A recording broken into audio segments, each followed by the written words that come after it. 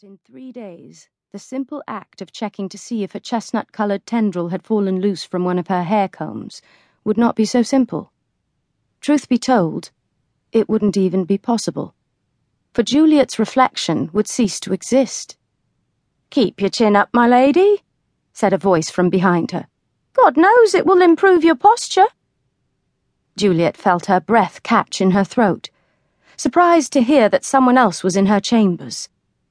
She set the mirror down on her lap and turned toward the door, where her beloved nursemaid stood, dressed in a white smock and holding a wooden brush in her hand. Juliet sighed. Her nurse was here to help her prepare for a lavish ball that her parents were hosting this evening. However, Juliet would rather hide in her chambers for the night than play the role of dutiful daughter in a room full of vampires and strangers, especially since she was in such a somber mood. "I have more important things to be concerned about than my posture," Juliet said, as she rose from her bed, still clutching the ivory handle of her mirror. She walked over to the leaded terrace window and gazed at the snow-capped mountains that lined the far reaches of Transylvania. As a child, she'd dreamed of leaving the castle and disappearing into the hills, where she'd befriend all the wild animals and live off berries. How foolish she'd been. "I suppose you're referring to your birthday." The nurse strode across the room, her short, meaty legs pounding the marble floor. She stood behind Juliet and removed her mistress's robe, quickly pulling it off both her arms. "Most girls look forward to turning 16, or am I mistaken?" Juliet closed her eyes, feeling the last ray of the setting sun tickle her skin through her thin cotton slip. Soon, exposure to direct sunlight would be the kiss of death for her.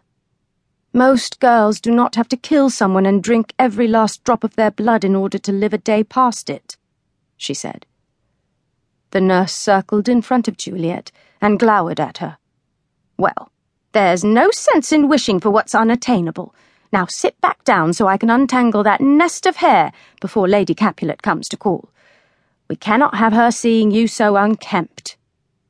Juliet nodded and shuffled over to her bed, heeding the nurse's command. She knew better than anyone how easy it was to be scared of Lady Capulet. But there was one thing more frightening than the matriarch of the Capulet family: a surprise raid on the castle by the vampire-slaying Montagues.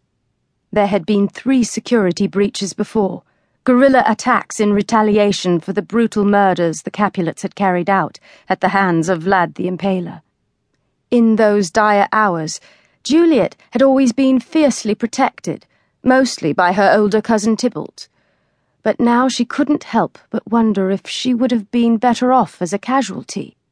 Of course, being dead would free her from her troubles, but dying at the hands of the Montagues would only cause more destruction in Transylvania. The Capulets hated the Montagues with every fibre of their unbeating hearts, and would certainly seek vengeance at any cost. She couldn't bear the thought of being responsible for anyone's death, regardless of who they were. Juliet let out a deep breath and tried to force these disconcerting thoughts from her mind. As the hairbrush's soft bristles massaged her scalp, she recalled a more carefree time, when she used to love counting the brush strokes and listening to her nurse sing happy folk songs while she worked. When the nurse's own child died many years ago, she practically adopted Juliet, and Juliet felt she could trust her nurse with anything. "Don't you take pity on me, nurse?" she asked, her voice despondent and desperate for sympathy. "Or my soon-to-be damned soul?"